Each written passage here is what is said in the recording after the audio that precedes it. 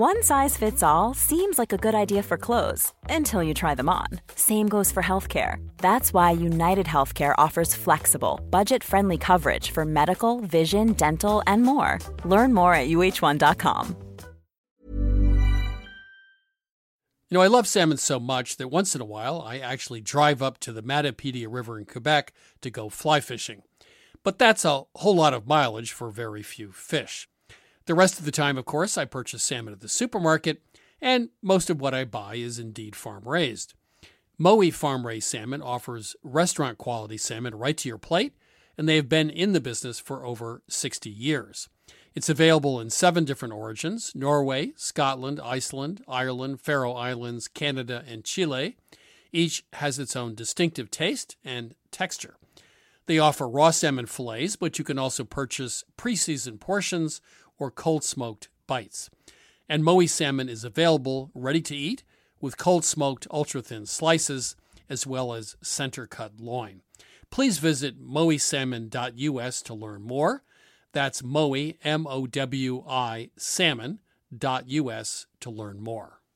You know, I grew up with Vermont farmers who made do with tools they had on hand. A hammer, pliers, and baling twine, of course, for most jobs. When I became a cook, however, I found that having just the right knife or maybe the perfect carbon steel skillet made all the difference. And the right tool also added pleasure to my cooking. I truly enjoyed my time prepping as well as cooking food. And that also goes for a car. The all-new Lexus GX has an exceptional capability that will have you seeing possibilities you never knew existed. Its advanced technology and luxurious interior mean that wherever you go, you'll never go without. And that includes available dynamic sky panorama glass roof, available front row massaging seats, available 33-inch all-terrain tires, and available multi-terrain select. Live up to the all-new Lexus GX, luxury beyond limits. Experience amazing at your Lexus dealer. Buying furniture is not easy. You want well-designed pieces that fit into a modern lifestyle, yet the look should be timeless. And you want a custom experience creating furniture designed specifically for your space. My suggestion is that you check out Cozy, a North American company that thoughtfully designs furniture for modern living. Their high-quality products are delivered quickly and are easy to assemble. Cozy also offers a great range of coffee tables, washable rugs, wall shelving, and credenzas. Their outdoor collection features high-quality modular sofas and sectionals made for outdoor living. You can visit their store in Toronto. Cozy now has expanded from an online market to their first in-person space, or go directly to their website at cozy.com. That's COZEY.com. Transform your living space today with Cozy. Visit cozy.com to start customizing your furniture today. Hi, this is Christopher Kimball. Thanks for listening to Milk Street Radio. You can go to our website, 177milkstreet.com, to get our recipes, to stream our television show, or to get our latest cookbooks. Here's this week's show.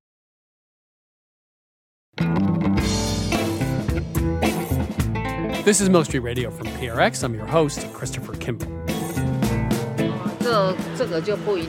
The good chef is not necessarily a good teacher. I find myself always learning the new recipe to teach my student. That was Chef Chung Pao Hua.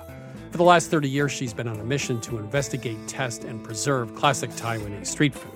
Her students, many of them professionals, often end up cooking and selling street food for a living, continuing that long tradition of Taipei. I'll be speaking to reporter Jason Strother about his trip to Taipei and his interview with Chef Chung Pao Hua in just a bit. But first, Maria Godoy, senior editor at NPR Science Desk and also host of The Salt, is here to talk about Shonen Knife, the punk Japanese band that has garnered a cult following for its songs about food. Hot, hot wasabi. Why it is so hot? Hot, hot wasabi. Eat wasabi and all together. Maria, how are you? Good. How are you, Chris? So I guess the pop quiz is which band plays songs entitled Strawberry Cream Puff, Sushi Bar, Wasabi, and Ramen Rock. What band would that be? That would be Japan's legendary shonen knife. There are 3 women, and they've been around since 1981. They're from Japan. They formed in Osaka in 1981, and they've gone through a lot of members, but the 2 core are sisters Atsuko and Naoko. And Naoko is the front woman. And they basically were like clerks in Japan in the 80s, inspired by the Ramones, and they started doing this pop punk thing, and they've got a big cult following. I actually went to YouTube, of course, to research this and liked them. Maybe you could just describe the style somehow? I would describe it as like Ramones meets, Judas Priest sometimes, meets Britney Spears, maybe you could say. It's very catchy and playful and whimsical. They're infectious, I think is the word that I would use. They just sort of like make you happy to be alive. And obviously, they sing about something that we all love, which is food. Now, I read that they were asked to go on tour with Nirvana in 91, but they said no, right? No. They toured in 91 with Nirvana, and they also toured again. I think it was a UK smaller venues. And then in 93, they toured with Nirvana again and the Breeders, and it was stadium tours. They were one of the actually top 50 all-time bands for Kurt Cobain. If you look at his... Really? He had this list. Yeah, he was a huge admirer of them. Huh. If you look at old interviews, he would rave about Shonen Knife constantly. But that's when they got to know each other in 91. Naoko told me, when Kurt Cobain asked her to tour, at first she was a little bit scared because they looked wild with all their grunge look, like the unwashed grunge look of the early 90s. So they had a 2017 USA Ramen Adventure Tour. What was that? Well, as Naoko told me, sushi's already big, but ramen is getting hot now. And so they were riding the ramen wave. By night, they were playing gigs all across the U.S. By day, they were sampling ramen in different U.S. cities, which is not a bad way to tour, if you ask me. What does the name Shonen Knife mean, actually? I believe it refers to like a pocket knife, like a boy's pocket knife. But here's the one thing. There's a lot of new generation of Shonen Knife listeners, including my children, because their songs are so much fun to sing along to. Like they have this song, Banana Chips, and when I was reporting this story, my kids, who are 3 and 7, were just running around the house singing it all day long. Banana chips, banana chips, banana chips, banana chips, banana chips. Oh yeah. So why are they focused on food as the sort of theme of the band?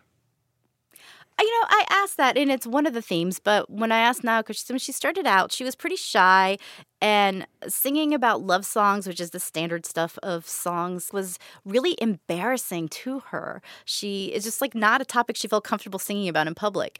But food was something that pretty much everybody could relate to, and that was pretty important in her life. So that's what she clung to, and it's worked. And your favorite food-related song, Sushi Bar, Wasabi, Ramen Rock, Brown Mushroom. What's the one you like best?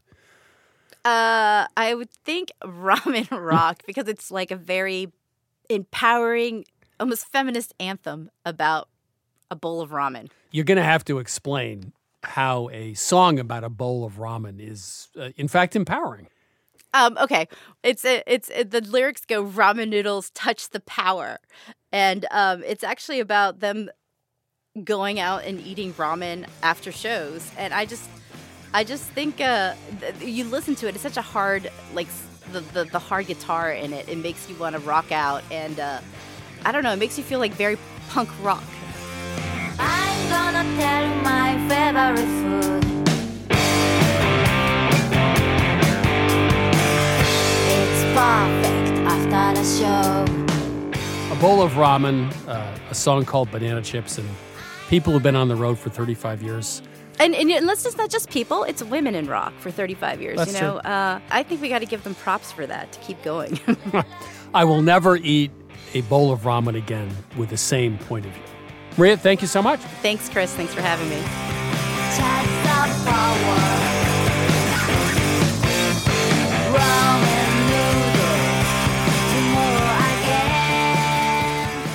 That was Maria Godoy, senior editor, NPR Science Desk, and also host of The Salt. As always, you can subscribe and listen to Milk Street Radio as a podcast. It's available on iTunes, Stitcher, TuneIn, Google Play, also on Spotify. Now let's take your culinary questions with my co-host, Sarah Moulton. Of course, she's the star of Sarah's Weeknight Meals on public television, also author of the book Home Cooking 101. Sarah, how are you? I'm great, Chris, and I think it's time to get to the phones. Open up the lines. Let's go. Welcome to Milk Street. Who do we have on the line? Hi, my name is Laura Shepard. I'm calling from Maryland. Hi, and I'm sure you have a thorny question for us. I just appreciate you taking my call because I do. Okay. In regard to pleasing my husband, so of utmost importance. Oh, always. He really doesn't like dark meat chicken, so I do a lot of chicken breast. I guess I've mostly gone by, sometimes using the thermometer, but also just, cutting into the meat and seeing the juices run clear and the color white throughout. I've taken that to be a sign of doneness of a chicken breast. But he's complained sometimes about rubbery chicken, and he's squeamish that it's not cooked through and he's going to get sick. So I'm just wondering if there is an explanation for what he's calling rubbery chicken, if it has to do with the texture or if it is actually underdone and there's a different way that I can be testing. Instant read thermometer would be the only good way to do it. And make sure you put it in horizontally and do it 3 or 4 different places. But you should get 160 to 165, and then there's no argument. You can even look pink sometimes in the center, even though it is actually cooked. So instant read thermometer is the way to go. Do you think there's a chance that you've overcooked it and that's Yes. why it's more chewy? Well, I've wondered that too, but his solution to the rubberiness is to nuke it, just to make sure there's no salmonella or something, and then he's convinced he's not going to die. So, well, there's 2 issues here. You can't have it both ways. I actually was going to suggest that maybe the issue is your husband, not the chicken. I hate to do that because you sound very happily married, but let me just say this. If he really wants to get rid of the salmonella, cook it to death, but then it's going to be very chewy and dry. No, I have a suggestion. You can either sous vide it. I was going to say sous For vide. like $100, $150, you can buy one of those sous vide towers, and put that in any pot of water and set it to 165 and put the chicken or the turkey breast in a bag, press out the air, and just cook it. And you can cook it for a couple hours. It'll never overcook. Really? Okay. The other thing you can do is do a fake sous vide, put it in a bag, try to press out the air, put it in the water, bring the temperature up to about 175, and let it sit there. The other thing you can do, my favorite thing, is get a whole chicken, put it in 4.5 cups of water, add 2 cups of very dry sherry, some ginger and scallions, and bring that up to a simmer, add the chicken, cook it for 15 minutes, breast side down, flip it breast side up for 10 minutes. So that's 25 minutes total. Turn off the heat and let it sit for about half an hour. And it will always cook perfectly to 160, 165. But the trouble is the husband doesn't like dark meat. Well, he can have the white meat and she can kid. have the dark meat. It's Jack Sprat would eat no fat. I mean, Yes. it's the perfect marriage. Yes. Well, thanks for the reminder about that. I appreciate it. I'd forgotten. I'd done it, once or twice and then forgot. So that's helpful. It's not good for that much. I mean, I wouldn't do a steak that way. But chicken, yeah. Sure. Anyway, sous vide is the way to go. Right. For that. All right. Thank right. you very much. Thanks for your call. Best wishes. Welcome to Milk Street. Who do we have calling? Hi, it's Elizabeth. Hi, Elizabeth. How can we help you? And first of all, I just want to say that you and Chris make a fantastic duo. I love this segment of Milk Street Radio. It's the best. Oh, thank you. So, first of all, a statistic. In 2014, nearly 1 in every 4 households in the United States were single-person households. Wow. I want to talk about the single-person households, the people who are eating 3 meals a day by themselves, trying to keep it interesting. And if they're like me, they don't want to fill the freezer with a bunch of doodads, usually unidentifiable, in a little while. I'm a personal chef, and I'm interested in learning more about how I might come home at the end of a day and feed myself, cut down on the packaging, and cut down all of the waste that goes on and on. Well, a few recipe ideas. I would use a rice bowl and a noodle bowl. I make rice a lot, and then you have something simple you can put on it, including a leftover combined with different ingredients, the same with noodles. And finally, when I freeze in 1-person portion or 2-person portions. Oh, I know. And that's, if you're making super stew, that makes some sense too. But I think in terms of a bowl, I don't think about meat and 2 veg. So I have noodles, I have rice or a simple soup, and I just put a little bit of something interesting on top of that. But that's the way I would cook if I was cooking just for myself. Elizabeth, I'm interested that you're anti-freezer because the freezer is really your best friend. Well, I just love leftovers because then you don't have to start from scratch. You just look at something, you're like, oh, I'll shred that up and throw that in a taco or, or an egg dish. Egg dishes are wonderful too. They're a vehicle for all sorts of leftovers, like a frittata you can throw anything into, or just make some quick soup, like Chris was suggesting, and throw in some shredded chicken and some vegetables. I think soup is the best vehicle on the planet. it's the one thing I don't eat very much of at all. Oh my goodness. No, I really don't. The question is how to cook for one in a way that suits you. You don't want leftovers. You don't want the freezer. What kind of cooking would suit you for that? Well, I love to grill. Well, there you And go. if I'm going to light the grill for one person, I'm going to do, 10 chicken thighs that have been marinating for a little bit, and 9 of them end up in the freezer. And that's not a bad thing, you guys, really. It's not a bad thing, but it's not what I prefer to do. The only other alternative is to buy very small quantities every day of whatever you want, and then you don't have a lot of leftovers, right? You can get one chop, or you could get one chicken breast, or you can get 2 or 3 thighs, Right. I think in America, we're starting to think about dinner differently. I was going to say, rethink Eggs. dinner. Every culture Breakfast- uses breakfast eggs. for dinner. A frittata, the Japanese have really interesting forms of omelets. You can do a million different dishes just with eggs, and they all taste totally different. Rethink supper, Right. Oh, yes. There you go. Okay, so All right. in 2030, should we talk again? Oh, yes, absolutely. Sounds like a plan. I think in 6 months, we should all go look at each other's freezer. Yes. See all the You do stuff not that's wanna been look in at there my that we're now going to freezer. throw out. So. Yes. Elizabeth, thank you. Thank you so much. Yeah. And you guys keep on doing the work you're doing. It's so appreciated. Thank you. Thank you. Okay, bye-bye. Bye-bye. This is Milk Street Radio. I'm Christopher Kimball. If you have a pressing culinary question, give us a ring. 855-426-9843. One more time. 855-426-9843. You can also email us at questions@milkstreetradio.com. This is Candace Yamagata, and I'm from Washington, Utah. How can we help you today? I am a left-handed cook, not a very good cook, but a cook, and I have not been able to find a serrated knife that is beveled for a left-handed person. I've asked knife experts about left-handed knives and have been told there is no difference, and I agree with that when cutting with a knife that is beveled on both sides like Japanese knives are. But with a serrated knife, to me it makes a difference. Well, I'm also left-handed. Let me ask you a question. So when you're slicing with a serrated knife, what happens? If I slice, say, a tomato, the bevel is on the right side, so the knife kind of Curves. swings out Yeah. away from the meat of the tomato. Uh-huh. So the slice sometimes comes out thinner on the bottom because it's curving to the right.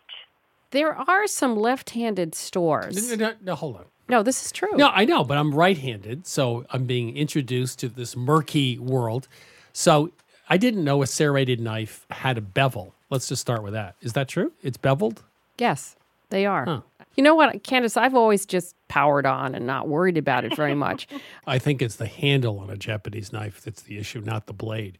If I look at my Japanese knives, they are beveled on both Yeah. sides. And I think you have talked to them about the angle of the bevel, Right. so it's even on both sides. Right, it is. So when I cut with that, I'm fine both ways. It's just the serrated that kind of swings out away from That's really the- interesting. Right.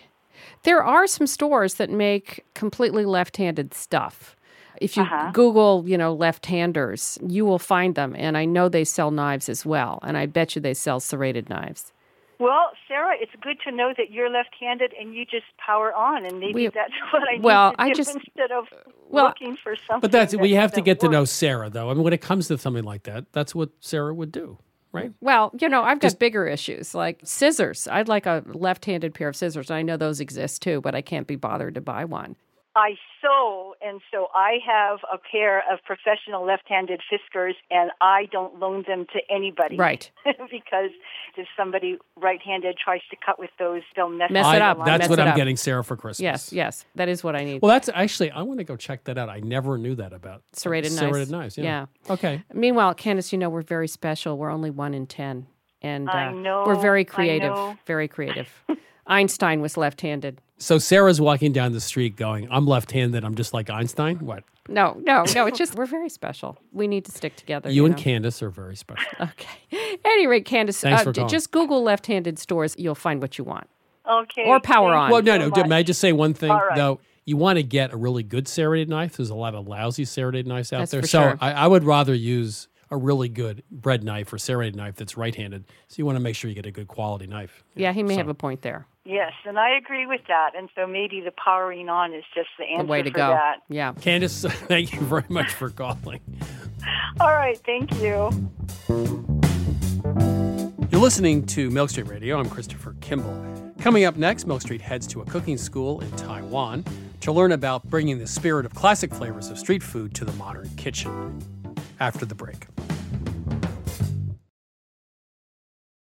I'm Christopher Kimball, and now here's a word from our friends at Allagash Brewing Company, who love food as much as we do here at Milk Street. Hi, this is Jason Perkins. I'm the brewmaster at Allagash, and I've been making Allagash White in Portland, Maine since 1999. So a white beer is a very old style of beer. Traditionally, it was brewed with spices of some type, typically coriander and orange peel. And I think one of the things that makes Allagash White distinctive and different is the rare combination of complexity and drinkability. And it's sometimes remarkable to stop and realize that I never get tired of it. You know, I'll open a can or I'll pour a glass and the first sip and I'm like, man, this beer is good. There are a lot of different ways that folks can enjoy an Allagash White, and here are some of the examples of what folks here at the brewery like to do. My favorite thing to pair with an Allagash White is simple, beautiful seared scallops over a bed of fresh greens with blood orange and shaved fennel. My favorite would probably have to be like an Italian or a hoagie, capicola, pickled vegetables, crusty bread. It's got that nice lemony, zesty character that just gets you ready for the next bite. The ultimate pairing for me is this dish called bosam, which is this like big pork shoulder with like salt and brown sugar. We also call it candy pork in my house, and a little like scallion ginger sauce. It's like lettuce, rice, pork, sip of white, lettuce, rice, pork, sip of white, and it's just perfection. My other top choice was like a hot dog. Like just have a hot dog and have an Allagash White. You don't need to dress it up. There's something about mussels with beer, especially the white, that is just so good. I feel like it goes really well with different soft cheeses that aren't too dominant, but then also with like spicy Indian food. So I think it's just really versatile. I could imagine like something like lemon meringue pie. That would be really nice. Pairing Allagash White with carrot cake is a thing of beauty. This maybe sounds really boring, but pepperoni pizza. I feel like after a long week, having like a nice warm pepperoni pizza and a cold Allagash White is just like you made it. Like you did your week. You deserve this pizza. You deserve this beer. It's perfect in summer. It's perfect in winter. I haven't really found a flavor that I don't think works really well with Allagash White. Yeah, so not only do I drink it while I cook, I often cook with it. So if I'm creating some kind of stew, I'll add a little bit of Allagash White to it. A lot of people use Allagash White in like a fried fish batter. Anywhere where you can add like a spritz of lemon or a spritz of lime, that could be the beer. We are very food-minded here at Allagash, obviously. And I think because of that, Allagash White is kind of subtle in a way that not all beers are, and I think that makes it very food-friendly. I think it tends to unlock qualities in the food that you otherwise wouldn't necessarily notice. Like it's not too hoppy or it's not too sweet, so it sits right in the middle and sort of brings the flavors of the dish to life. If you ask anyone here at Allagash, we're pretty much all stands for this beer. We love it so much because every time you have it, you pick up something new. Every time you come back to it, you're reminded like, oh wow, yeah, that's really good. This is Jason Perkins again. Just wanted to say thanks to everyone at Allagash for sharing. You can try Allagash White at home, too. Head to allagash.com/locator to find Allagash White near you. For 21 plus only, please drink responsibly. Allagash Brewing Company, Portland, Maine. This is Milk Street Radio. I'm Christopher Kimball.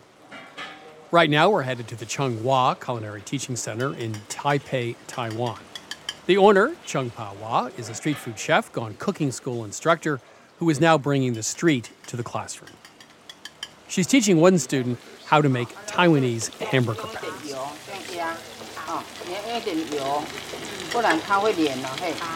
Make sure you put enough cooking oil, otherwise the meat will stick it to the pan.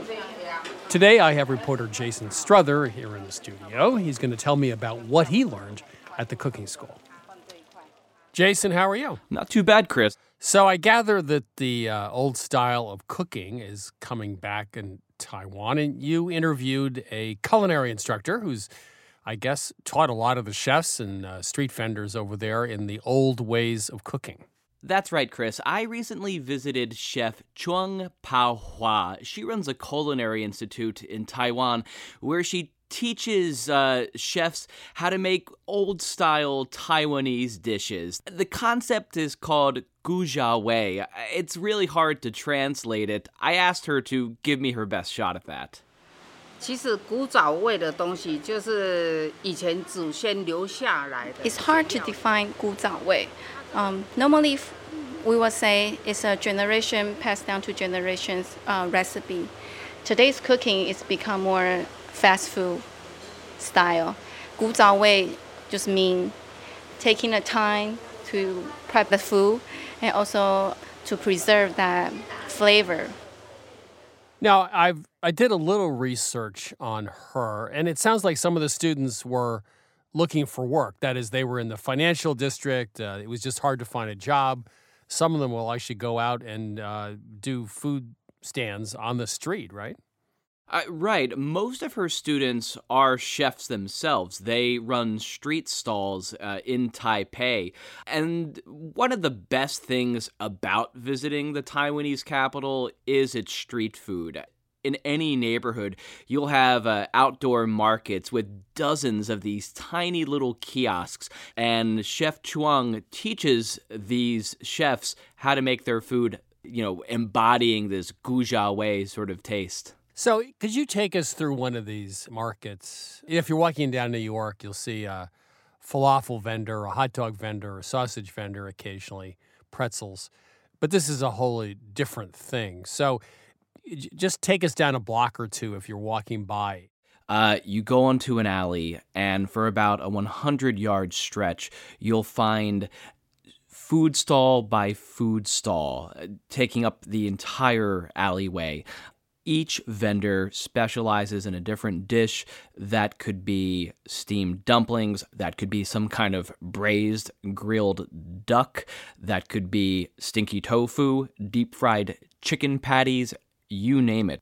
So is there more to it than this? That is, we're talking about recipes that used to be passed down. Is this part of a culture that is taking a fresh look at its past?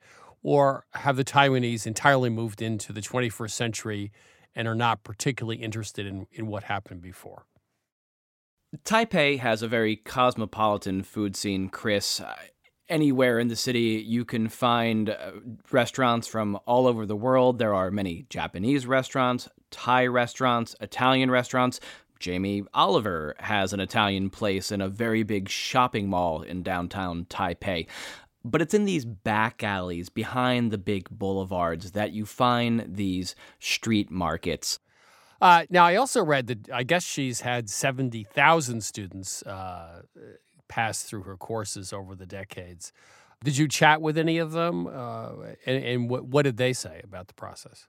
When I visited Chef Chuang's school, a class was underway. I got to speak with some of her students, including a gentleman, Mr. Wu, who actually lives in Dusseldorf, Germany, and runs a Taiwanese restaurant there.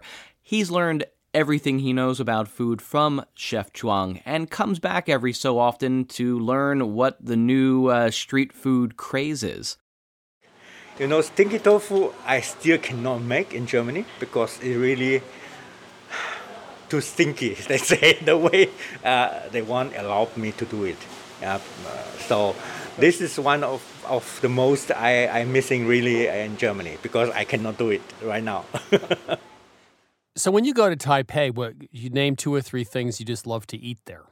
Chris, when I go there, I meet up with an old Taiwanese friend of mine, and I let her do all the ordering, and I do the eating. I know on a recent trip, I enjoyed a bowl of steamed crab dumplings, a bowl of a noodle soup with some brisket, but my favorite street food dish is called chipai, which I believe means chicken steak. It is a big frisbee-sized piece of chicken that has been breaded and seasoned with some kind of spice blend and deep fried. Absolutely delicious, and I should really try to avoid eating too much of that whenever I visit Taiwan. Well, fried chicken is popular. I mean, you live in South Korea, in Seoul. There are thousands of fried chicken places there, so I guess it's popular all over the world. Japan? Everyone loves fried chicken around the world. I think you also spoke to Chef Chuang's son. Is he going to continue being a teacher like his mother? Chef Chuang says she will eventually retire, although she still has many students to teach, she told me.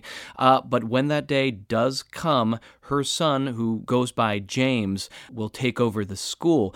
He was an engineer by training, but several years ago, he was tapped to inherit the school and came back to Taiwan, where his mother schooled him on how to make Taiwanese food. He told me he's ready for the responsibility of taking over his mother's school. My name is James Jiang. Zhuang Baohua is my mom. So you've been teaching in the school for about 7 years? Yes.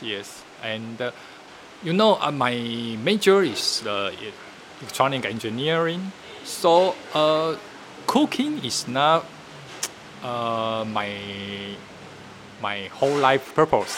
So at first I not liked here, but a couple of years, and I think Taiwanese food is 可以足以在国际扬名。Taiwanese food can be very popular in the international. So I have to 把所有的技术所有的经验把它学起来，然后传承下去。So I decided that I want to learn all the ability and all the skills to make sure that the Taiwanese food can be the best in the international world. Yeah, did you chat with her about the difference between being a chef and then being a culinary instructor? I asked Chef Chuang if she thought that being a good chef can automatically make you a good teacher. She didn't feel that there was a direct correlation. I think for her, teaching was something that she learned as she went along. 这个就不一定。 The good chef is not necessarily a good teacher. I find myself always learning the new recipe. I still go to night market all the time to research more different recipe to teach my student, to make sure that I master this recipe for my students. So I think it's a big challenge for me, transform from a chef in the kitchen to a teacher in the classroom. So how did she get started? Was this a way to make a living? Was this just her passion in life? What was she doing before she became a culinary instructor? Chef Chuang grew up in Taiwanese culinary culture. Her parents ran a catering business, so she always knew how to cook. But about 30 years ago, she moved to Taipei after splitting with her husband, and she needed to make ends meet to support her family. She was a single mom. So she opened up her own restaurant. But it wasn't long after that she opened up her school. She told me that her goal was to help other women like her support their families by opening up restaurants or opening up a street food stall. And over the years, many of her students have been young entrepreneurial women. So with over 70,000 students over her teaching decades, is there going to be 8 jillion food stalls in Taipei now? And they're all graduates of her school. Is there room for all these people to compete in the world of food in Taiwan? Street food is a part of Taipei's culinary scene. It's a tradition that is not going away. Even though the Taiwanese are very cosmopolitan in their tastes, going to a street food market is still something that people do with their friends or their families. They pick up a bowl of steamed dumplings, some duck, deep-fried chicken patties, stinky tofu, if they will. You sit at tables outside, you have a drink. It's really a part of urban life in Taipei.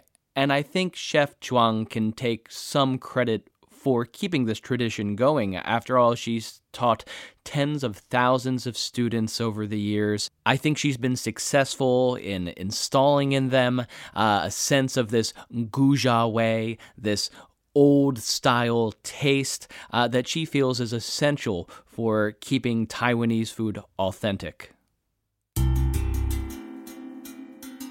That was reporter Jason Struther. Guzhou Wei is a term for the essential flavors of classic Taiwanese cooking. But it's not just about the flavor, it also refers to how the food is prepared, slowly, with care and attention. You know, that notion that food is about the method and attitude of preparation appears all over the world, from Japan and Vietnam to Morocco and South America. It isn't just what ends up on the plate, of course, it's how it got there in the first place. So cooking is also philosophy. That may sound a tad pretentious, but it may explain why some people cook better than others. They are committed, body and soul.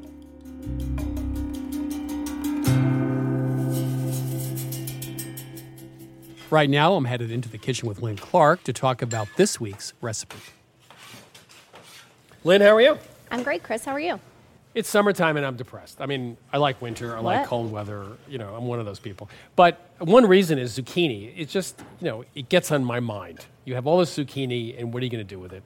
Zucchini boats from the 80s, remember that? Yes, I'm done with sadly. it. But in Italy, here at Milk Street, remember, there is that salad, which is ribbons of zucchini, raw zucchini, into a salad. So today we're going to go use that idea, ribbons of zucchini in a fresh salad. That's right. I mean, it's summertime.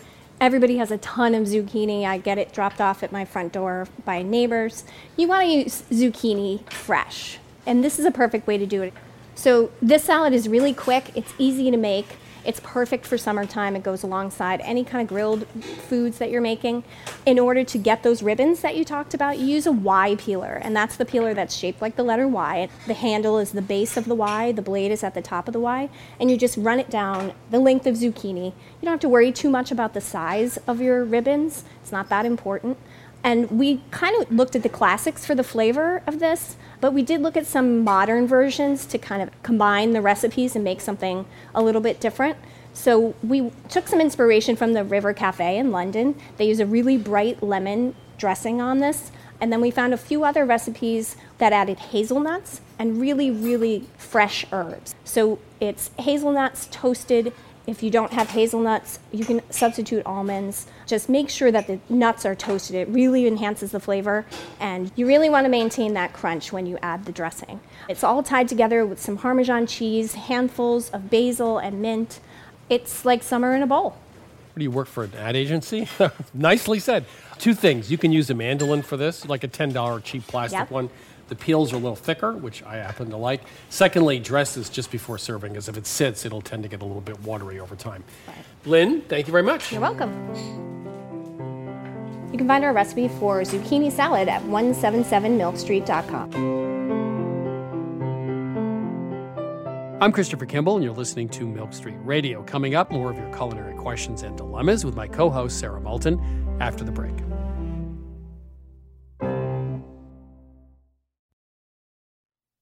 Wonderful pistachios have become my go-to snack. Now, I could list all the health benefits. They're a good source of protein, fiber, and unsaturated fats, but for me, flavor comes first, and that's why it's pistachios, not peanuts, in our household. Wonderful pistachios come in a variety of flavors and sizes, including sea salt and vinegar, chili roasted, and smoke barbecue. Check out wonderfulpistachios.com to learn more. That's wonderfulpistachios.com. You know, I grew up with Vermont farmers who made do with tools they had on hand. A hammer, pliers, and baling twine, of course, for most jobs.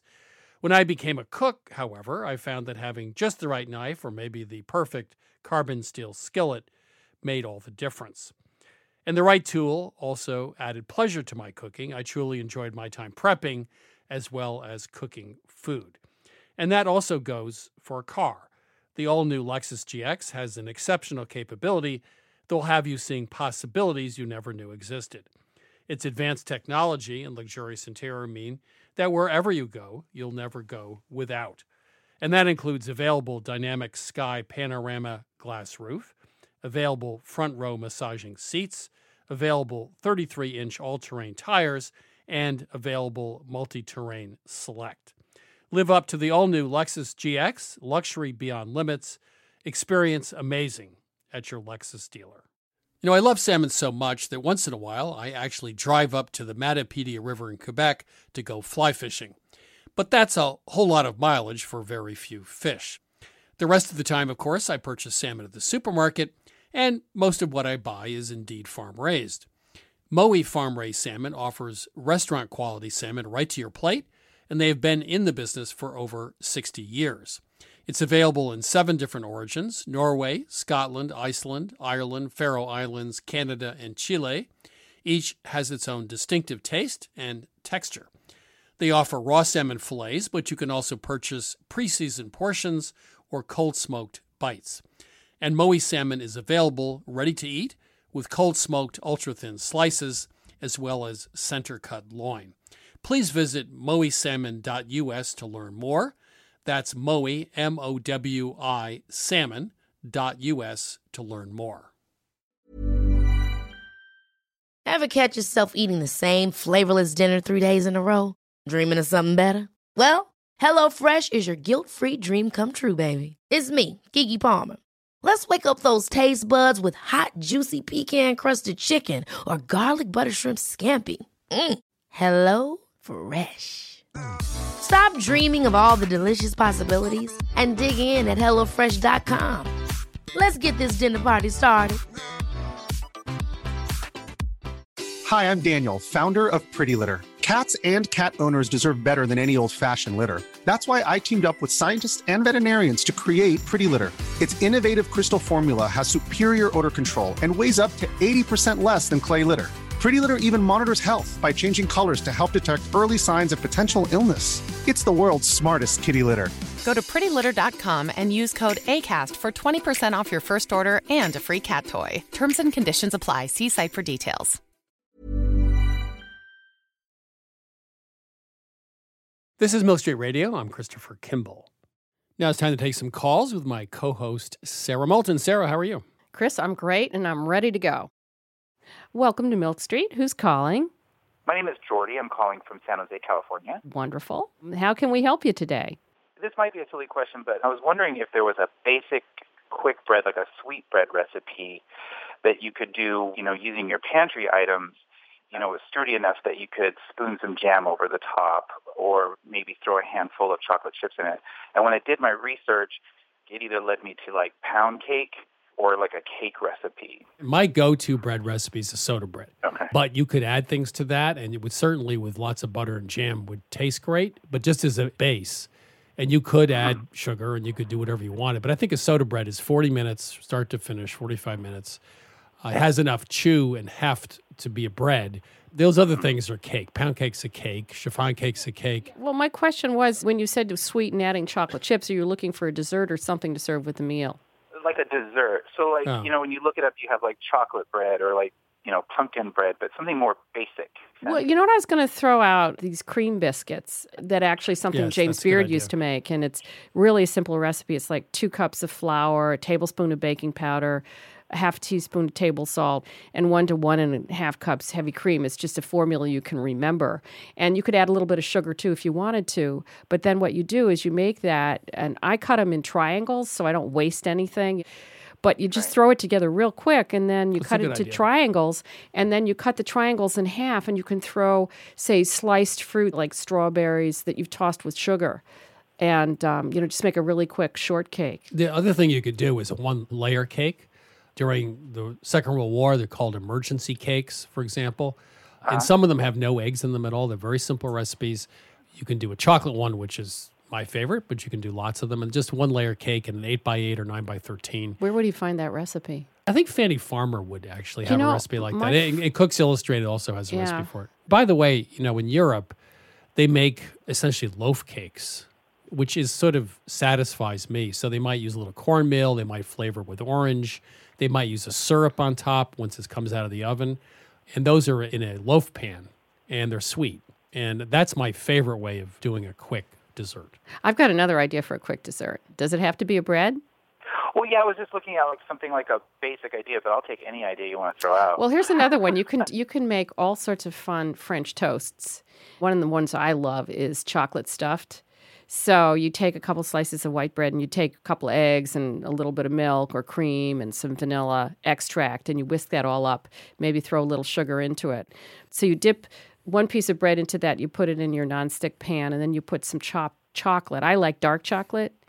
You could also put a few raspberries on top of it, and then you take the second piece of bread, dip it again into this batter of egg and milk and vanilla extract, put it on top, squish it together, and then just saute it in butter, and then cut it in triangles, put ice cream on top. Yum. My God. I think a one-layer cake is or some kind of soda bread, but a one-layer cake's the way to go. I think cream biscuits. Oh, they're good. There we go. Okay. Okay. We've given you a bunch of ideas, and we totally disagree. I know. I was going to say, one recipe, and I just walked away with, I think, 5. So it's awesome. Thank you. Right, Shorty. Okay. Thank you. Thank you. Bye. Welcome to Milk Street. Who's calling? This is Malcolm in Ithaca, New York. How are you? Hi, I'm Malcolm. well. It's nice to talk to Chris and Sarah. I've been looking forward to it. My question has to do with cast iron pans and where they can be used, whether it's on a gas stove or an electric stove. I've heard that I should not use my cast iron pans on an electric stove, but I recall a few weeks ago you had a segment with Adam Gopnik, and he was happily cooking in his cast iron pans on an induction stovetop. So is it true that I can or can't use my cast iron cookware on an electric stove? You can. The only problem with induction is you can scratch the surface sometimes, so you have to be a little careful of that. But the only thing about cast iron is it takes a long time to heat up. But you could certainly use an electric. I think Sarah cooks on electric, right? I do. I'm stuck with electric. And, when you talk about electric, I don't even know if anybody has the old coil ones anymore. They're almost all glass. And the trouble with... Mine are coils. Oh, they are. Well, even they could get scratched. The trouble with glass surfaces, which is what I'm stuck with, is if you have one of the old-fashioned cast irons, which have sort of a rim on the bottom, or it could have a little burr on it, it could scratch the surface, which just makes it look ugly. The other thing is cast iron's very heavy, as you know, so you might plunk it down really hard and the glass top can break.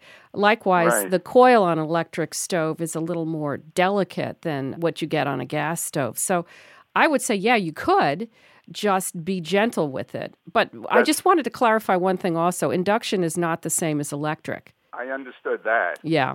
But what's funny is you seem to be saying, of course I can use my cast iron on my old style electric coils, but the danger is to the stove, not to my pan. Right. Absolutely. Yeah, you can't hurt your cast iron pan. No, I mean... Unless you wash it out with soap. Yeah. Yes. No, your pan will be fine. I would like to say, though, because people don't always know what kind of pans you can use on induction, because induction works by magnetism, not by open flame, that you can use cast iron on induction. It works very well. The pan's fine.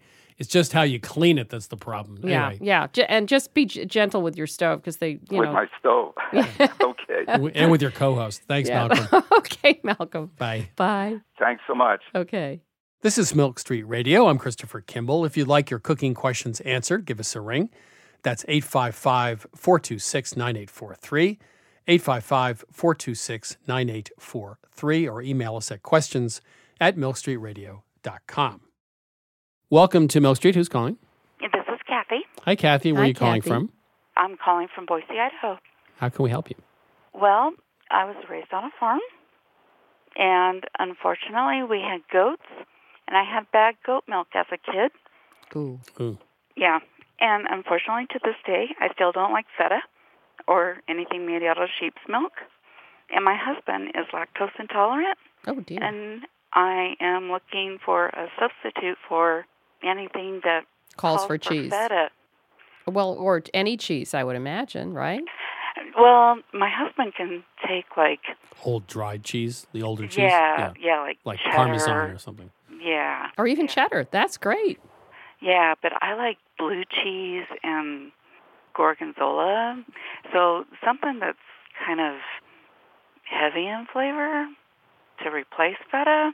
This is going to be one of those calls where we try to pretend we have an answer and we don't. No, actually, I do have an answer. What? It's an answer we used to use a lot at Gourmet, which is ricotta salata. Oh. Which is aged ricotta. Oh. Because it's got the same texture and the same saltiness. But if you're lactose intolerant, no. Well. No, that's not going to work. Well, it's aged. It's not aged for 2 years like Parmesan or something. It's pretty firm. You may not be able to have it as lactose intolerant, but it's the closest I could say in flavor to feta. I would just say use just a totally different cheese. I mean, if you gave us an example of a recipe that had feta and you wanted to use something different that you all could eat, that would be helpful. So, like, I love figs and blue cheese. Mm. Yeah? But he can't handle the blue cheese. Figs and any salty cheese is good. Really, figs and Parmesan is good. We'll just give them the figs. I mean, there's a point. Yes, that is not nice. Well, okay, but if someone's lactose intolerant, they just can't eat cheese. I mean, they can eat aged cheese, but you're not going to get a creamy gorgonzola thing going on. It's just not going to happen. Now, I remember back in the 70s, well, in the early 70s, when I was following the Grateful Dead around and had long hair and didn't wash my clothes for a couple of years, people were making cheese with tofu, right? I mean, it was like tofu and nutritional yeast and lemon. There's and all sorts of faux cheeses. Yeah, there are faux cheeses using tofu. Now, I don't, compared to gorgonzola, no. But for someone who can't eat hardly any cheese, you could look into that because you would get a creamy cheese out of it. But, yeah, I mean, we do eat tofu. So. Well, you eat the gorgonzola, and then you can make the tofu cheese for your husband. If you want something with that texture, I can't vouch for the flavor, but it would at least be in the ballpark of the texture. So you could try that. Yeah, that's a good idea. I mean, maybe moosewood, the first moosewood or something. Well, there's as places, a recipe. There's places you can just buy tofu cheese. Okay. All right. All right. Good. Okay. Thanks for calling. Thank you. Thank you so much. Yeah, take care. You too. This is Milk Street Radio. I'm Christopher Kimball. Right now, it's time for this week's Milk Street Basic.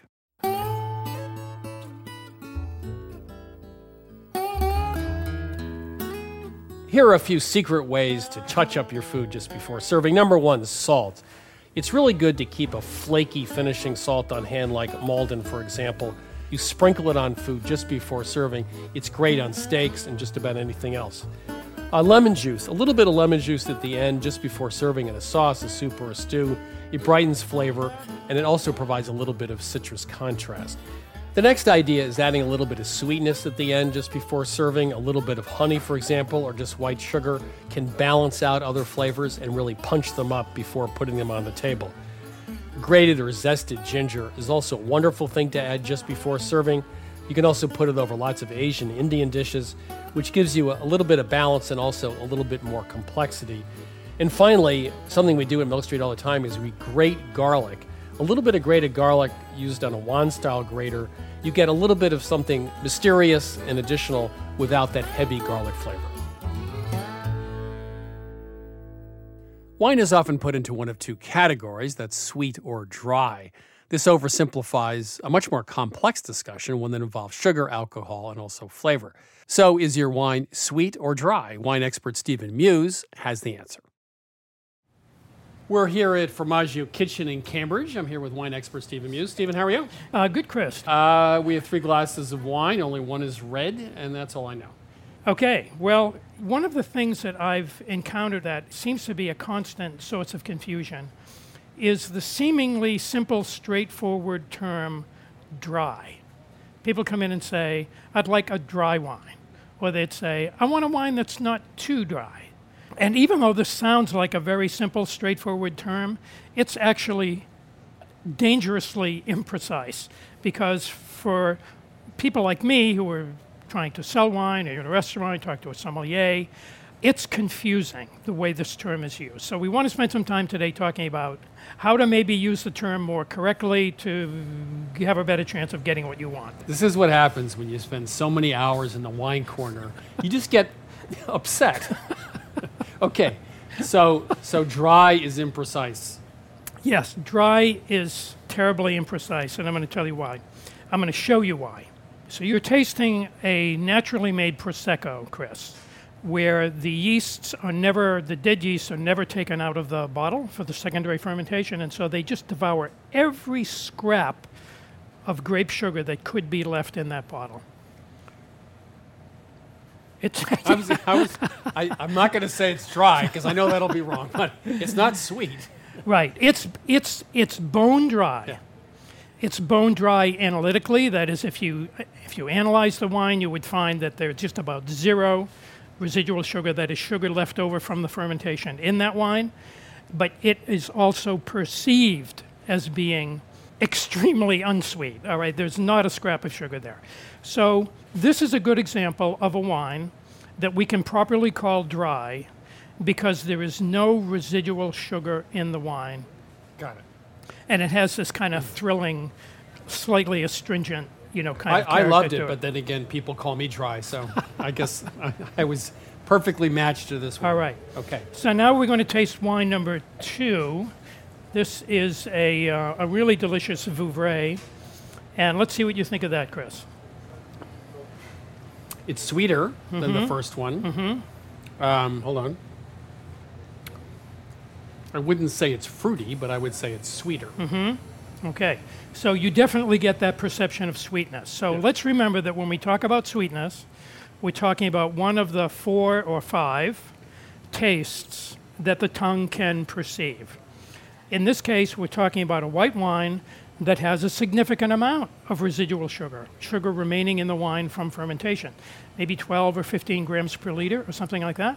So analytically, that is objectively, it's not a dry wine. And perceptually, it's not a dry wine because you can actually taste the sweetness in it. Right? You with me? I feel like I'm about to head off a cliff, but yes, I'm with you. Yeah. Okay. Okay, we're going to move on to a third wine, a red one this time. All right. This is a wine that's made in the Lakes district in northern Italy from a kind of a hyper-local grape there called Marzemino. It's interesting. I mean, it has, there's a dryness in the mouth. There's a puckering quality to it. But it has some sweetness to it. Yeah. But you would say it's dry in the mouth. Uh-huh. I mean, it has that dry quality. Right. Okay, so this is where we approach the precipice, as you call it. So this is a wine that analytically, it's a red wine, it analytically is completely dry. We wouldn't find more than 1 or 2 grams of residual sugar if we analyze this wine. But that thing that you're perceiving as sweetness is fruit. The wine is fruity. Fruitiness in wine often masquerades as sweetness. So you put these two things together, and you can see how people can be a little bit mixed up about that. So when they come in and ask me for a dry wine, I'm thinking to myself, well, does she mean a wine that has no residual sugar in it? It's dry? Or does she mean dry, not fruity? Okay, so here are the 2 meanings of dry. One means not sweet, no sugar, and the other means not fruity. So what you have here in the third wine is a wine that is dry, but the fruit can make it feel as though there is some sweetness there. So when you think about wines, how do you think about choosing a wine that has little residual sugar versus a wine with little residual sugar but has fruit to it? Right. What's that choice? The choice is really what you want to drink at the moment. So the first thing that I poured you, it's a little warm here in the Formaggio today, and I poured you that really nice Prosecco, chilled, thrillingly dry, and you loved it, right? Yes. You know, maybe as an appetizer wine, maybe as an aperitif wine, that's just really ideal on a warm day. Maybe with another kind of meal or with certain kind of appetizers, you really want something that's a little fruitier. So dry means little residual sugar. Yes. And fruity is a separate characteristic that can be with a dry wine or be with another kind That's of wine. right. but dry is just about sugar. Fruity can give the appearance and the flavor of sweetness without being sweet. Right. So this would be fine, except for the fact that it is common to use the word dry as opposed to fruity. So here's my solution to this problem. When you're ordering wine or you're buying wine and you want wine that is dry, just say, I'd like a wine that is dry as opposed to sweet. When you want a wine that is dry, meaning not fruity, say it. I'd like a dry wine, one that's not fruity. And you're much more likely to get what you want and leave the poor fellow who's trying to make you happy in a little better position to do so. Well, that's good. This describes us. We're both very dry and a little fruity. It's a perfect segment. Thank you, Stephen. Okay, Chris.